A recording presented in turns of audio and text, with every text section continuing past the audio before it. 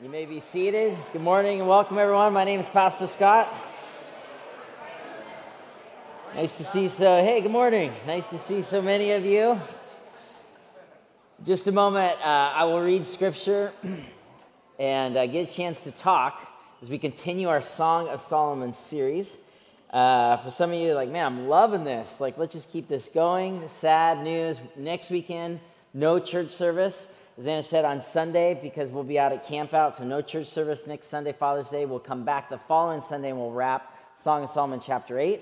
My wife will be preaching with us, and it's going to be great. We're going to wrap it up. Today we talk about Song of Solomon 6 and 7. For some of you, man, this has been a lot. I'm kind of ready to wrap it up. Just 2 weeks left. Before I read scripture, you got this, summer serve opportunities. And oftentimes in the past, maybe we hand something to you and say, hey, we need you to sign up for our kids, for our welcome, whatever. I'm handing you this and actually super encouraged and excited because there's 2 pages. If you look on the back page, these are ongoing service opportunities. You see community breakfast on Aurora every Tuesday for the last several years. Every Tuesday, a small but dedicated group of people has served breakfast to people in need on Aurora that has made a difference in the lives of people. And then on Sundays, every Sunday, there's a group of people that just serve here. And if this is your home, we would love you to serve. And we actually think that if this is your home, a couple times over the summer would be great. With families, with greeting, with setup. We are a mobile church. And so we're also a mobile church that averages about 200 kids every Sunday. So it takes an army. That's happening every week. And then as you flip it over, these are all new things that this church is doing in the next 3 months. Because we know as we serve, not a guilt trip, it's an opportunity to step into all that God wants to do with us. And so you can read about these on your own, but we are really excited. The first thing is called Big Tent Jesus Party, where we've been doing breakfast on Aurora, but once a month we're going to do a church service for our people on Aurora. We're going to sing songs. We're going to wash feet. We're going to serve communion. We're going to preach the gospel, and we're going to have a full breakfast. If you want to participate with that, it's the last Saturday of every month this summer, 3 times. Come and join us for that. There's a food drive coming because people are in need in our community. Bring some food next couple weeks. Backyard barbecues. This will sign up in July. Anna already said we need 25 to 35. Say, hey, I can throw a party in my backyard. And we're going to sign people up starting in early July for mid and late July barbecues by neighborhood. So people would feel like they know the people in their community. Foster parent support ministry. There's a growing ministry out of this church to support foster parenting. And there's sign-up sheets at the serve table today for people that want to be more involved with foster ministry. And then this church, Bethany North, in October, I'll be leading a trip to Honduras, looking for a small group of 5 to 7 people that would like to travel with me. We go to our village in Piedra de Jareb in Santa Barbara, Honduras, as we show up in the lives of these people. We're going to be in partnership with them. Heather and I went last year. We're going back now to say, hey, we're in relationship. We love you. We're praying for you. And we're looking for a small group that would want to travel to learn more and to come back and kind of be the key stakeholders in that future partnership. So kind of new opportunities over the next 100 days and ongoing stuff. But pretty exciting, right? We don't want to be just hearers of the word. We need to be doers in participating with our life. So there's no guilt trip, but if any of those look great and you're like, man, I'd like to do that now, you can just sign your name and your email and circle one of these things and drop it on one of the drop boxes.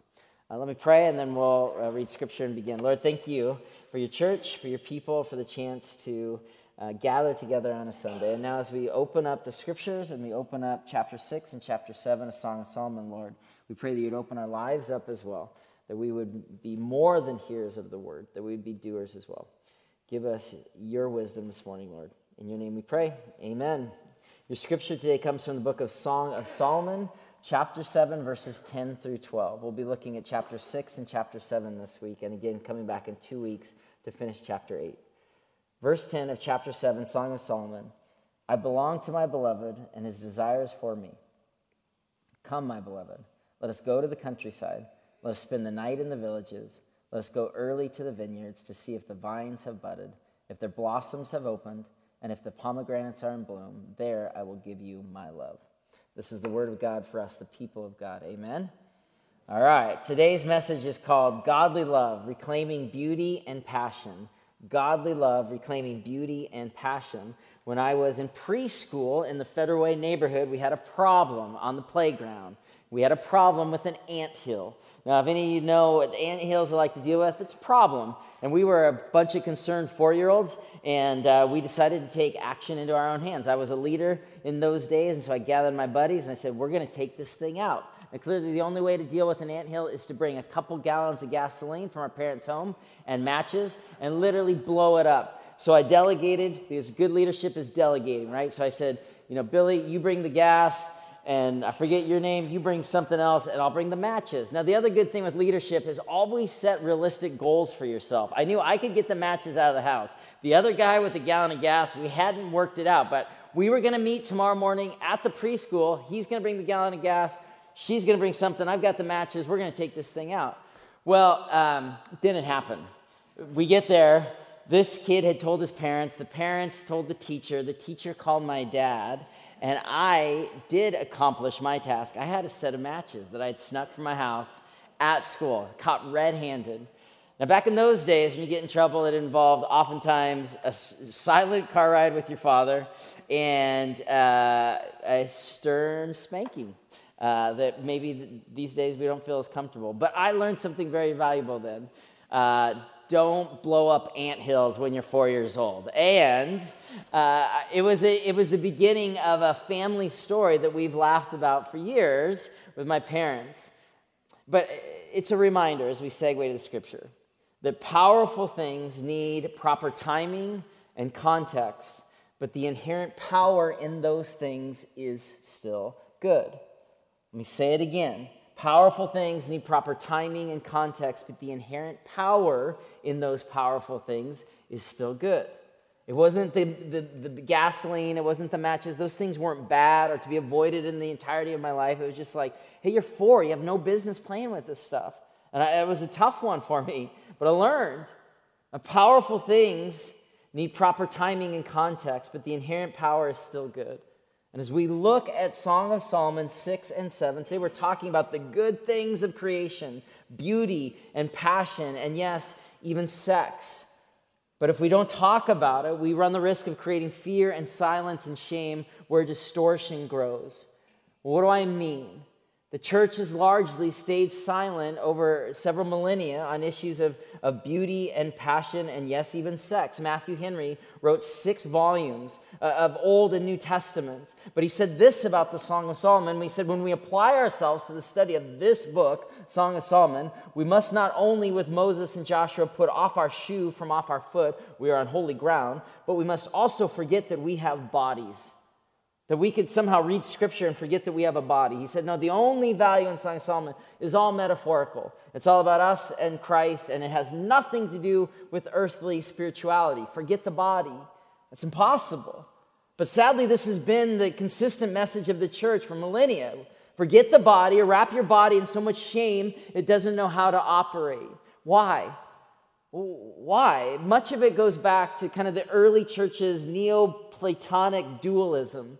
And the early church fathers have kind of influenced by the thinking of Plato that this duality between the earthly and the spiritual.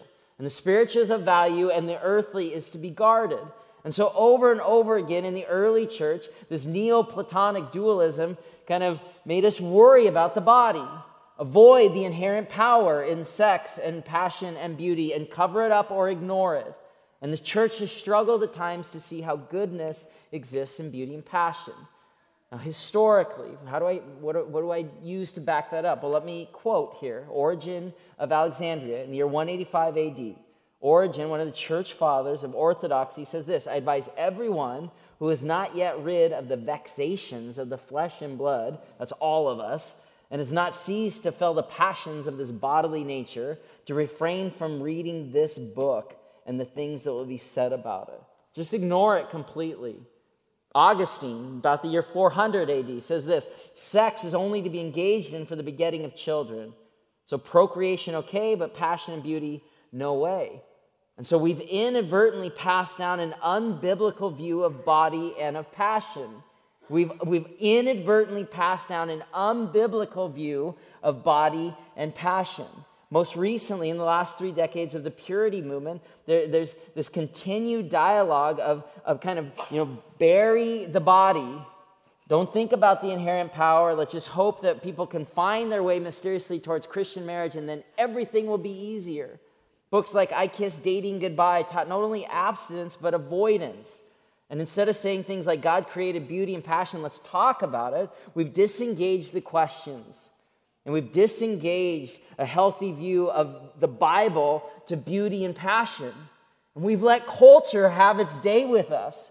We've let culture tell us what we look like.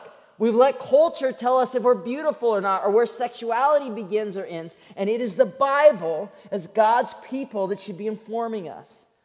And so, we have to speak up and discuss and say, okay, if God made us, and He did, and we're good, and we are, that there's inherent power and beauty. And yeah, that sex and passion belong in the right context and the right timing, but the inherent power is not bad.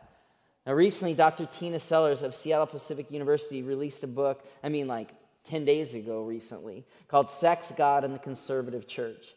And though there's pieces of the book I don't necessarily agree with, there's a much of it that I love, and that she expresses the shadow side of the purity movement is that it replaced conversation and dialogue around God-given sexuality, and it replaced it with fear and silence and shame. And anything we're replacing with fear and silence and shame is not God's best life for us. And so Dr. Sellers writes this. She says, virginity is not necessarily the issue, nor is purity. It is fear and shame and silence. Fear and shame are the elements children experience when they are told their feelings for intimacy and connection, including their sexual curiosities and desires, are bad and wrong, a sin, not of God, disappointing to those they love, and place their future in jeopardy. Silence is the element children experience when they desire to understand about their changing bodies, their world, sexuality, gender, relationships, and no one they trust gives them accurate information each year as they grow. No one safe fields their questions. No one provides the knowledge they need to protect themselves, appreciate themselves, or differentiates the truth about themselves from the marketing spin of their consumer culture that routinely sells bodies and people. I office on Aurora. We live in a culture that routinely sells people's bodies. And the church, guided by Scripture, should be speaking up and speaking out. Sellers continues this combination of fear and shame and silence wrapped in a religious context of this is of God is what produces religious sexual shame that can manifest later as symptoms of childhood sexual abuse in adults. We have a generation of young adults now trying to heal from levels of shame and depression and anxiety and sexual dysfunction unlike we've seen in recent history, including Christian marriages.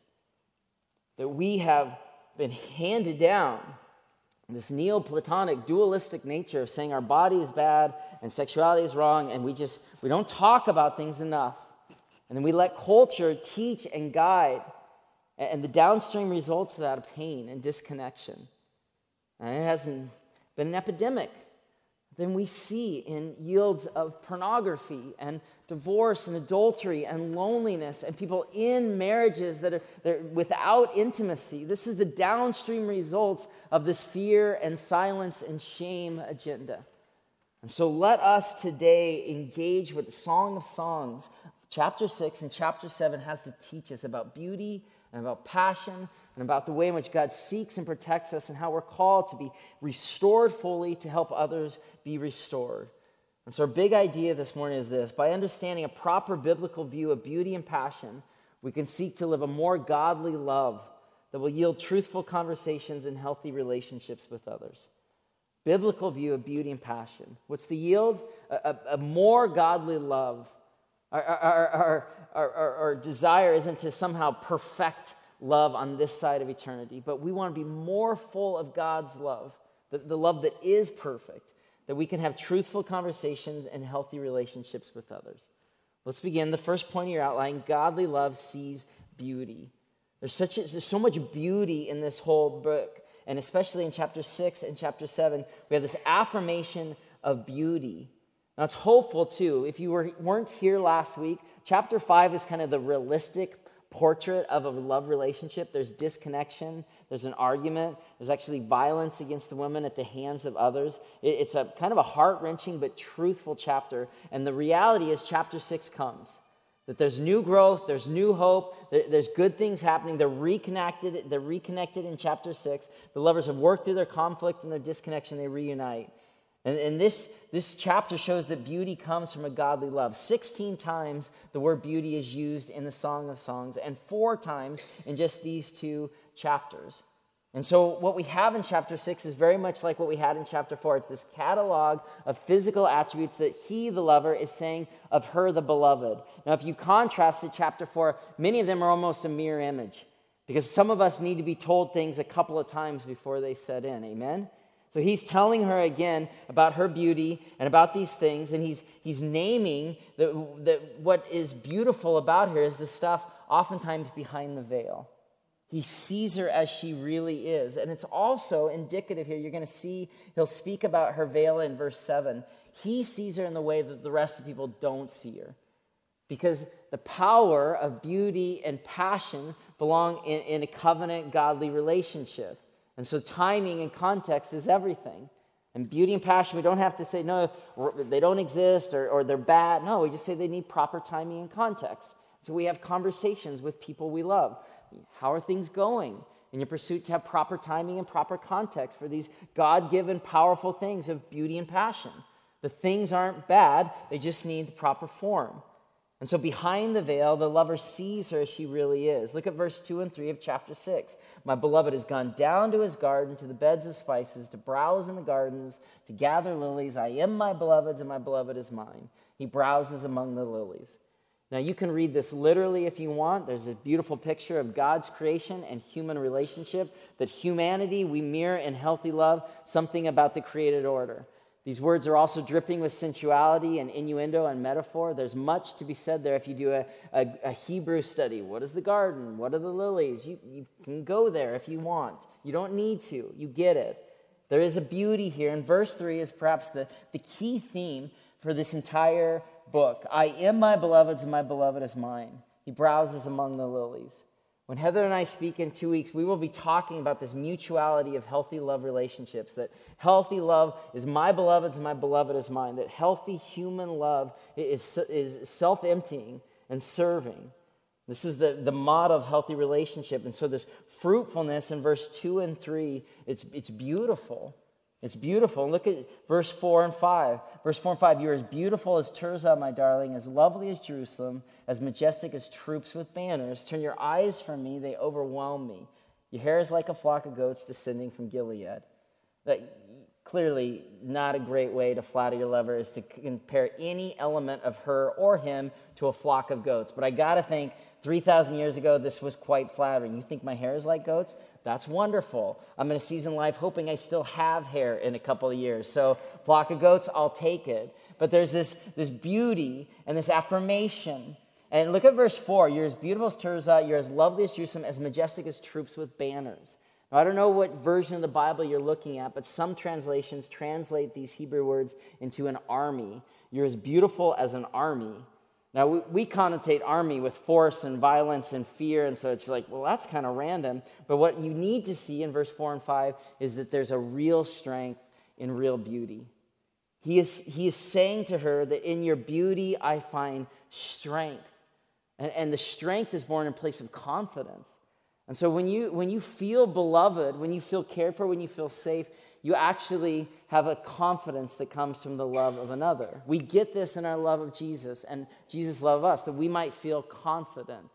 But how do we mirror this with our human relationships, with the kids that we're raising, in our marriages, and if we're single, with roommates or family of origin? How do we have confident relationships that are formed in realizing that we need one another?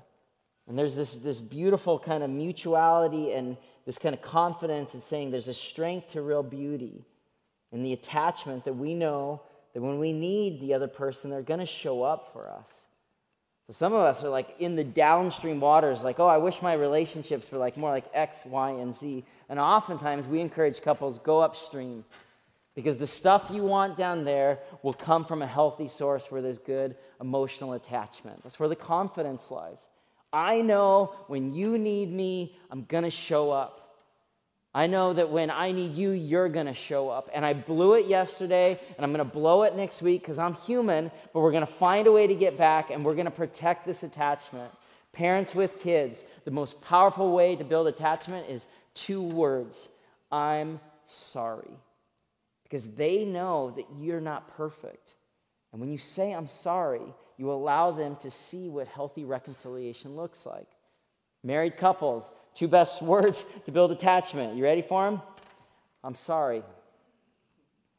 I wasn't there when you needed me for, this part of relationship, for more discussion, for being sensitive with things with your cousin, with what's going on at work, but I want to find my way back to you. There's confidence born in attachment, real strength, real beauty. So much that he says, turn your eyes from me. It's this beautiful picture. Verse 7, verse 8, your temples behind your veil are like halves of a pomegranate. He sees her behind the veil. 60 queens, verse 8, there may be, and 80 concubines, and virgins beyond number, verse 9. But my dove, my perfect one, is unique. The only daughter of her mother, the favorite of the one who bore. The young women saw her and called her blessed. The queens and the concubines, they praised her. And look what happens here in this healthy, godly love of seeing her beauty, of seeing her strength, of seeing the interdependence, of seeing the fruitfulness. She gets stronger. He sees behind the veil and he says, I know that you're unique. I know that you're awesome. And I want to build up that beauty in one another. I want to build that up in you. I see your beauty. I see how the world doesn't see, and it's good. And I want to encourage you. I said last week that there's no such thing as constructive criticism. It's a John Gottman quote. It's just being critical. Now, learn something here from the Song of Songs. If you want a beautiful love story, speak words of affirmation. And look behind the veil. Take time to ask questions. Take time to be together. And build this love story where your lover would feel blessed to be with you. And others start to see the confidence and strength from their beauty. Now, Augustine says this as we take this into the spiritual. Jesus is the beauty of all things beautiful. Jesus is the beauty of all things beautiful. We have this picture as Christ followers that Jesus is the perfect one, the most beautiful one. And as we seek to love him and see him as beauty, we discover our own beauty, and we can share that with others. In the Brothers Karamazov, Dmitri says to Alyosha, beauty is the battlefield where God and Satan contend with each other for the hearts of men. And so, when we see beauty, we see God's creation. When we see beauty in one another, we see behind the veil. It's good. You are beautiful, not because of your dress size or because of your selfie collection or because of Instagram or anything else. Single, married, doesn't matter. You are beautiful because God has made it so. I mean, that's our core theology, the imago Dei, the image of God. In the very image of God we were created. In Psalms it says that we were fearfully and wonderfully made. And the ministry of Jesus Christ was seeing and redeeming beauty in people that others saw as deformed or disqualified or deficient. The ministry of Jesus Christ was always about seeing the beauty in people and not compromising. Jesus saying, I see you as you really are, and it's good and it's beautiful. Now look at this verse from Romans 1. This is Paul writing to the church in Rome about beauty, about how we know God when we see beautiful. Look at this. What can be known about God is plain. For God's invisible attributes, namely his eternal power and divine nature, have been clearly perceived ever since the creation of the world. What can be known about God is plain, for God's invisible attributes, namely his power and divine nature, have been clearly seen ever since the creation of the world. This verse might seem very simplistic. It has been blowing my mind all week. It is mind-blowing. What Paul is saying is that God's nature is seen when we see the beauty here on earth.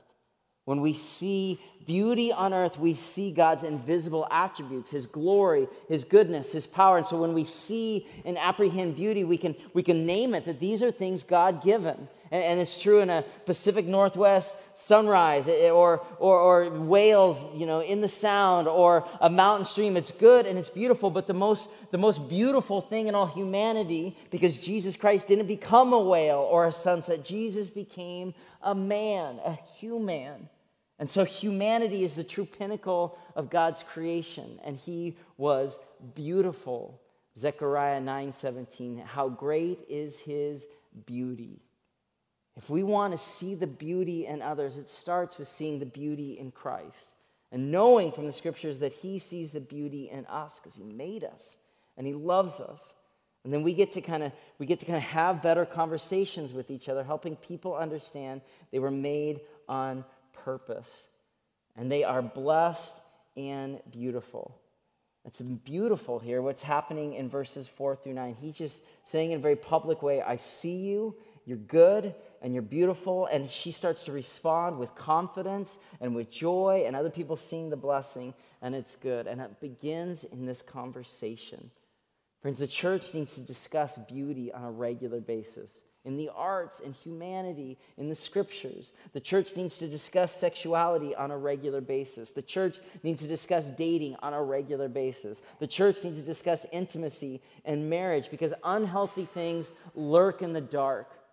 And when we tell humanity that just certain parts of how you're made and the stuff that you feel and the stuff that you're looking at your phone about, when we just say that stuff doesn't exist because I'm too uncomfortable to have the conversation, we're saying that we're just leaving it alone. And unhealthy stuff grows in the dark. No. Someone came up to me after the first Song of Solomon sermon that I did here a couple weeks ago. They were a visitor, and they said, well, that was interesting. I said, well, thank you. It wasn't actually meant to be a compliment, I realized after I said thank you for her not compliment. And she said, I'm pretty sure my church back home would never talk about these things. And I said, okay, well, I'll live with that then. Because I want to be having more of the conversations of where beauty of sexuality is formed in the scriptures, given from God, apprehended by one another. The power is good. Of course, the context and the timing need to be appropriate. But we need more conversations, not less. Every fall, we send young people out to college campuses where sexuality is not normally discussed, except for some late night kind of joking conversations. And we just assume the best, that a lack of conversation will yield good results. Even on Christian campuses, especially Christian campuses, not enough conversations until all of a sudden somebody's pregnant and they're shunned from the experience. Or somebody experiences violence at the hands of the other, which happens all the time. Or any kind of disconnection of the beauty that God has in sexuality and the way we're made. We need to be having more conversations, not less. That leads us to our second point, that godly love empowers true passion.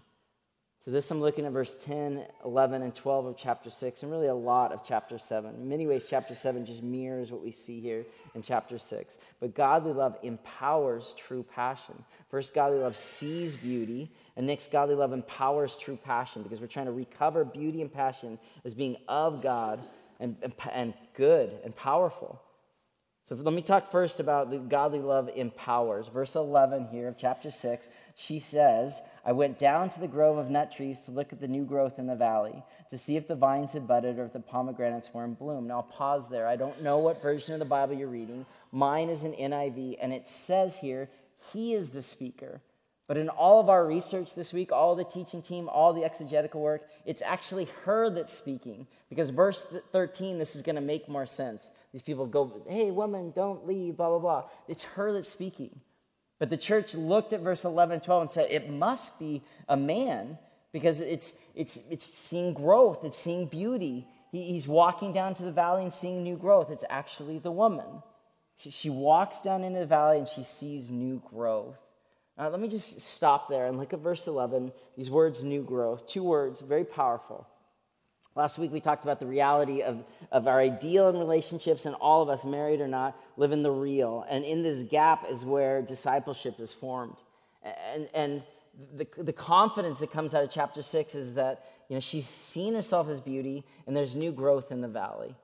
And if you're in a place this morning, single, married, young, old, it doesn't matter. If you're in a place where you just need new growth in the valley, in your spiritual life, in your relationships, and something going on with you, I want to give you the confidence that comes from God's scriptures, that when you show up and keep praying and opening God's word and saying, I want to grow, there will always be new growth. There's new growth in the valley. And godly love empowers this. Look at verse 12. The beginning of it says, before I realized it, my desire set me among a royal chariot to my people. I love this phrase here, before I realized it, because relational growth and spiritual growth often looks more like this. It's rarely lightning bolts and kind of I was here and now I'm here, especially with marriages that are in kind of places of being distraught, singles are in place of a lot of loneliness. Change doesn't come overnight. Before I realized it, she is empowered and she is growing and she has this trajectory of she's coming into a position of authority. And let me remind you, friend, that God's love always empowers us into places of new growth, moving us to experience this kind of growth and trajectory before we even realize it. We could look at just about anyone in the Bible towards an example of that, but let me talk to you about Peter. Let me talk to you about Peter a little bit because I love Peter. He's a fisherman. I'm a fisherman. Peter's a bonehead. At times I can be a bonehead. John 21, Jesus' comeback. Okay, he's come back. John 20, there's the empty tomb. Jesus appears to his disciples. He kind of speaks these words of encouragement about peace, and he sends them on a mission. It doesn't really say what happens to Peter. Now, keep in mind, Peter had turned his back on Christ 3 times. Peter was supposed to be his best friend and denied him. Peter would be definitely in a place of silence or fear or shame in these Jesus narratives. And I'm not exactly sure, but I think that Peter is bearing the scars of this shame as we get to chapter 21. Jesus appears to Thomas. They know he's real. They don't really know what to do. And they go home. And in verse 3 of chapter 21 of the book of John, Peter says this, I'm going to fish, Peter says, because I don't know what else to do than go back to who I was before. I was a fisherman before. I'm just going to go to work. And some of us in the room, Norwegian heritage, like when stuff's going on emotionally, spiritually, relationally, what do we want to do? We want to just put our head down and go to work. Peter's like, I'm just going to go fishing. I don't know what else to do. And then his buddies say, we'll go with you. So John 21, verse 3 and 4, they went with him, they got in the boat, and that night they caught nothing. And early in the morning, Jesus stood on the shore. He's now changed scenes. And the disciples didn't realize, and Jesus called to them, friends, haven't you any fish? No, they said. And nothing's worse when you're fishing than somebody like asking you how you're doing or like kind of telling you how, it's like, I don't want to talk right now. We're having a bad fishing day already. So Jesus is like, hey, haven't you any fish? No. And then Jesus said, throw your net on the right side of the boat and you'll find some. Now, the other thing when fishing's not going well, don't give me advice. Like, if you're fishing without any luck, you don't want advice. And so Jesus is literally on the shore telling him, you've been doing it the same way for a while. You're in the same boat you were in before. You're in the same job. You're in the same pursuit. And it's fruitless. And so when are you going to change, says Jesus? Throw your net on the other side and you'll find some. And when they did, they were unable to haul the net in because of the large number of fish. And then the disciple whom Jesus loved said to Peter, it's the Lord. And as soon as Simon Peter heard him say, it's the Lord, he wrapped his outer garment around him. He jumped into the water, and all the disciple followed him. And they landed, they saw fire burning, and there was fish on it and some bread. And then Jesus looks for the first time in this narrative at Peter. Simon Peter, do you love me? Yes, Lord, I do. And feed my sheep. Peter, do you love me? And he says it again. Then tend my lambs. Peter, do you love me? Yes, Lord, you do. You know it. Then be fully restored in how you love other people. And when we're in place of needing God to empower us, we need more passion in our life. We need to wake up and be encouraged and challenged and changed that God is for us. And this narrative with Peter where he's kind of cloaked in shame until Jesus just kind of calls him out and says, be engaged in the loving of other people. When Jesus restores us, we're restored in order to restore other people. And so may Christ restore you this morning. If you need a restoration from past sin, past shame, hurt, present, I don't know where you're at, but be encouraged. This book is about restoration. And the hope is that you would be fully restored to Christ and you would know that passion. Man, passion. Philippians 2, we just read it on the screen during that song, that at the name of Jesus, every knee would bow, every tongue confess. But we play church as if like we know this stuff. We know it. It doesn't mean a lot to some at times. And may the God of hope restore you and open you up and make your heart beat again. Because he loves you. And he wants you to be restored. No matter how you've hurt, no matter where you've been, he sees you. And he wants that heart to pump. A guy after church, first service, he's like, there's no passion right now. And it's leaking into my marriage and with my kids and my job. I just need passion. So I said, friend, I'll pray with you and I will pray for you. Godly love empowers passion. And then it empowers passion here in the Song of Songs, both to God and to one another. Scholars are divided when the consummation of all this pursuit happens. It's clearly here, either all throughout or at some point. It really is like parsing hairs. There's a literal pursuit and consummation of their healthy love story. They have passion. They experience powerful love in the right timing and the right context, and they consummate that in healthy sexuality. And you see here in verse 12, before I realized it, my desire set me among the royal chariots of my people. I've already told you exegetically that historically, scholars looked at this and said it must be the man talking because there's authority here. It's not, it's the woman. And chariots in that culture 3,000 years ago were a euphemism for sexual fertility and passion. Her desire sets her among the royal chariots of her people. The passion is good, and it's giving her strength, it's giving her beauty, it's giving her authority among other people. Don't bury the gift. And there's a grave, grave contrast between lust and passion. Well, how do we differentiate? How do I know? Well, no, the powerful things need right context and timing. So if the context or the timing isn't available for you right now, then you will wait and know this goodness in another season. That the passion that God has given here in Song of Songs is between husband and wife, between two beloved that have kind of covenanted to each other and stated it publicly. It's good. It's beautiful. Many people see verse 12 as the most difficult verse in the entire book. But the passion encourages and empowers them. Where lust destroys and tears down. Lust covets and says, I'm going to look at this image, or I'm going to want this thing from my partner, or it's lustful if it's just serving you only. Now, God-given passion was given from the beginning that two become one, and both are serving one another. In the book of Proverbs 5:20, Proverbs, probably Solomon, says this, why should you be intoxicated, my son, with a forbidden woman, embrace the bosom of an adulteress? It's just lust. And it's just going to steal from you the joy that you know exists here. No, don't do it. Don't turn towards lust. But in the right context and time, and engage in passion. What does the scripture say about passion? One theologian, Paul House, says this, satisfaction with one's long-term love will negate succumbing to that short-term current to temptation. So passion has a long-term aspect to it and can be engaged and grow. You hear married couples say this. Our sexual intimacy was better in our 50s than our 30s, or our 60s than our 40s. That's why for younger marrieds, I can just encourage you, have people older than you that are walking the road that you can be honest and vulnerable with.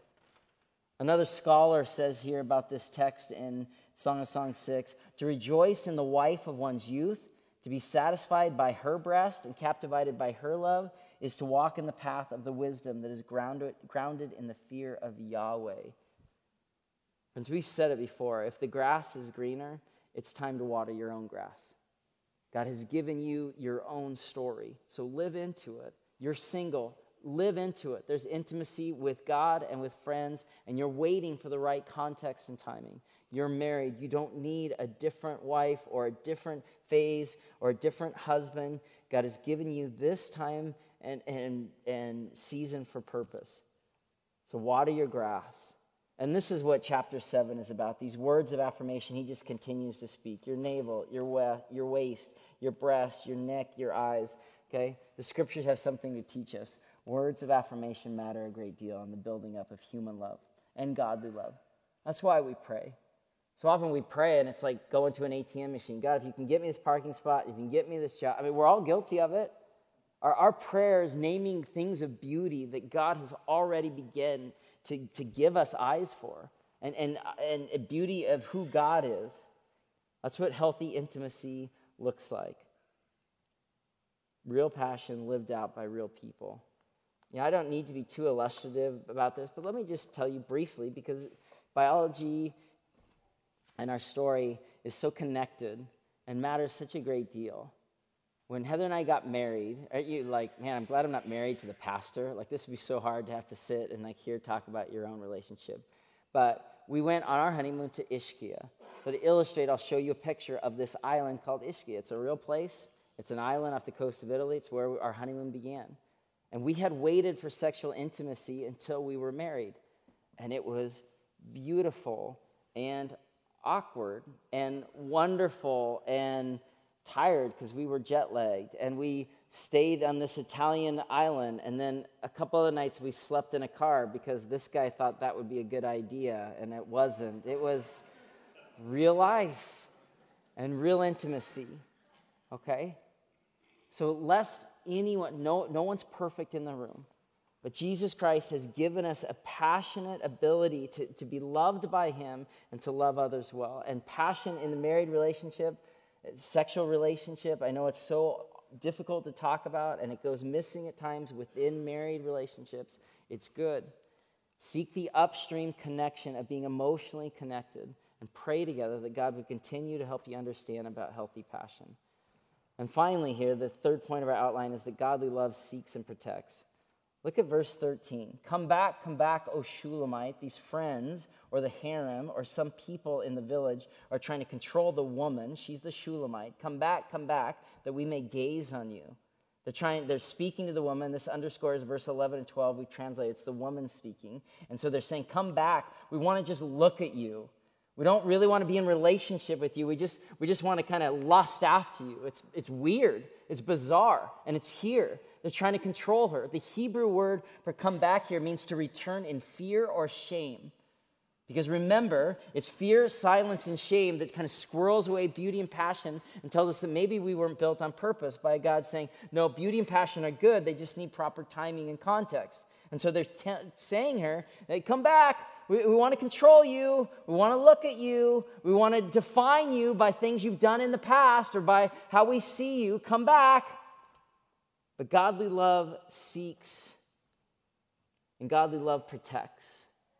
And this lover here, look at the end of chapter 6. He says to these guys, he says, why would you gaze on her as on the dance of the Mahanim?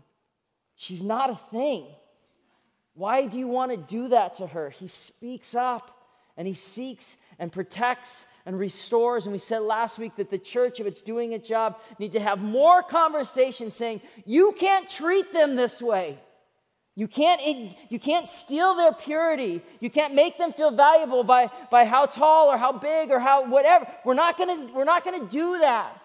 And we're going to say beauty and passion are real and God-given, but we are going to seek each other and be protective of one another. We're not going to allow voices saying turn back in shame to be the driving force of downstream future relationships. We're going to go upstream. And this lover here models of the words of Christ. This isn't for watching. No, I will protect you and I will guide you. We are fully restored by the love of Jesus Christ. Fully restored. So that we would live into that restoration in order to help others know on the journey you can be restored too.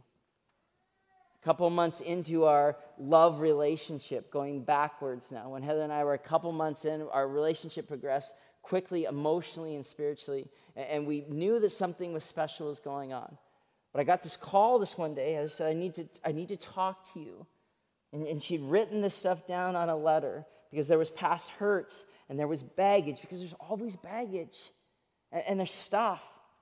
And she said, I want you to know the full story of my life. And I said to her, I want you to know the full story of my life. And so it's two broken people just kind of telling about the hurts and kind of the comeback moments where people try to control us in fear and shame and the ways that we've blown it and the ways that other people have blown it to us. And then we walked over, two people saying, let's write a new love story. And we took the letters and we lit them on fire and we threw them in the fireplace. We said, going forward, we will have a new ethic guided by the blood of Jesus, who calls us new things, fully restored, fully forgiven, fully able to be intimate with one another. And then the rest happens. A life of trying to actually live a godly love and it's difficult. And we'll talk more about godly marriage in 2 weeks. Friends, what's the point? You've been restored. Receive it. Live into it. And may the beauty and the passion that God created, may that encourage you, single, married, young, old. May our love stories be growing in this awareness that it's Christ, the giver of the beauty and passion in the first place. Let's pray together. Father, thank you so much for the encouragement that comes from your scriptures. Thank you for taking this book that for many of us we'd not engaged in any depth and making it new. Lord, may it encourage us. May it encourage us that you want to do a work in our lives. May it encourage us that you want us to have healthy relationships with one another. May it encourage us to forgive. May it encourage us to confess. May it encourage us to change. May it encourage us to be vulnerable. Or may the words of this book change us, your people. And all God's people said, amen. Will you stand with us as we continue in song? I'd like to also remind you there's prayer team people that are available down front if you want to pray over something that's going on in your life. As we close out these last two songs, may the words of Jesus into your life restored, beautiful, good. May you hear them for you. May you sing them to him. May this be courage and fuel for how you do relationships with others.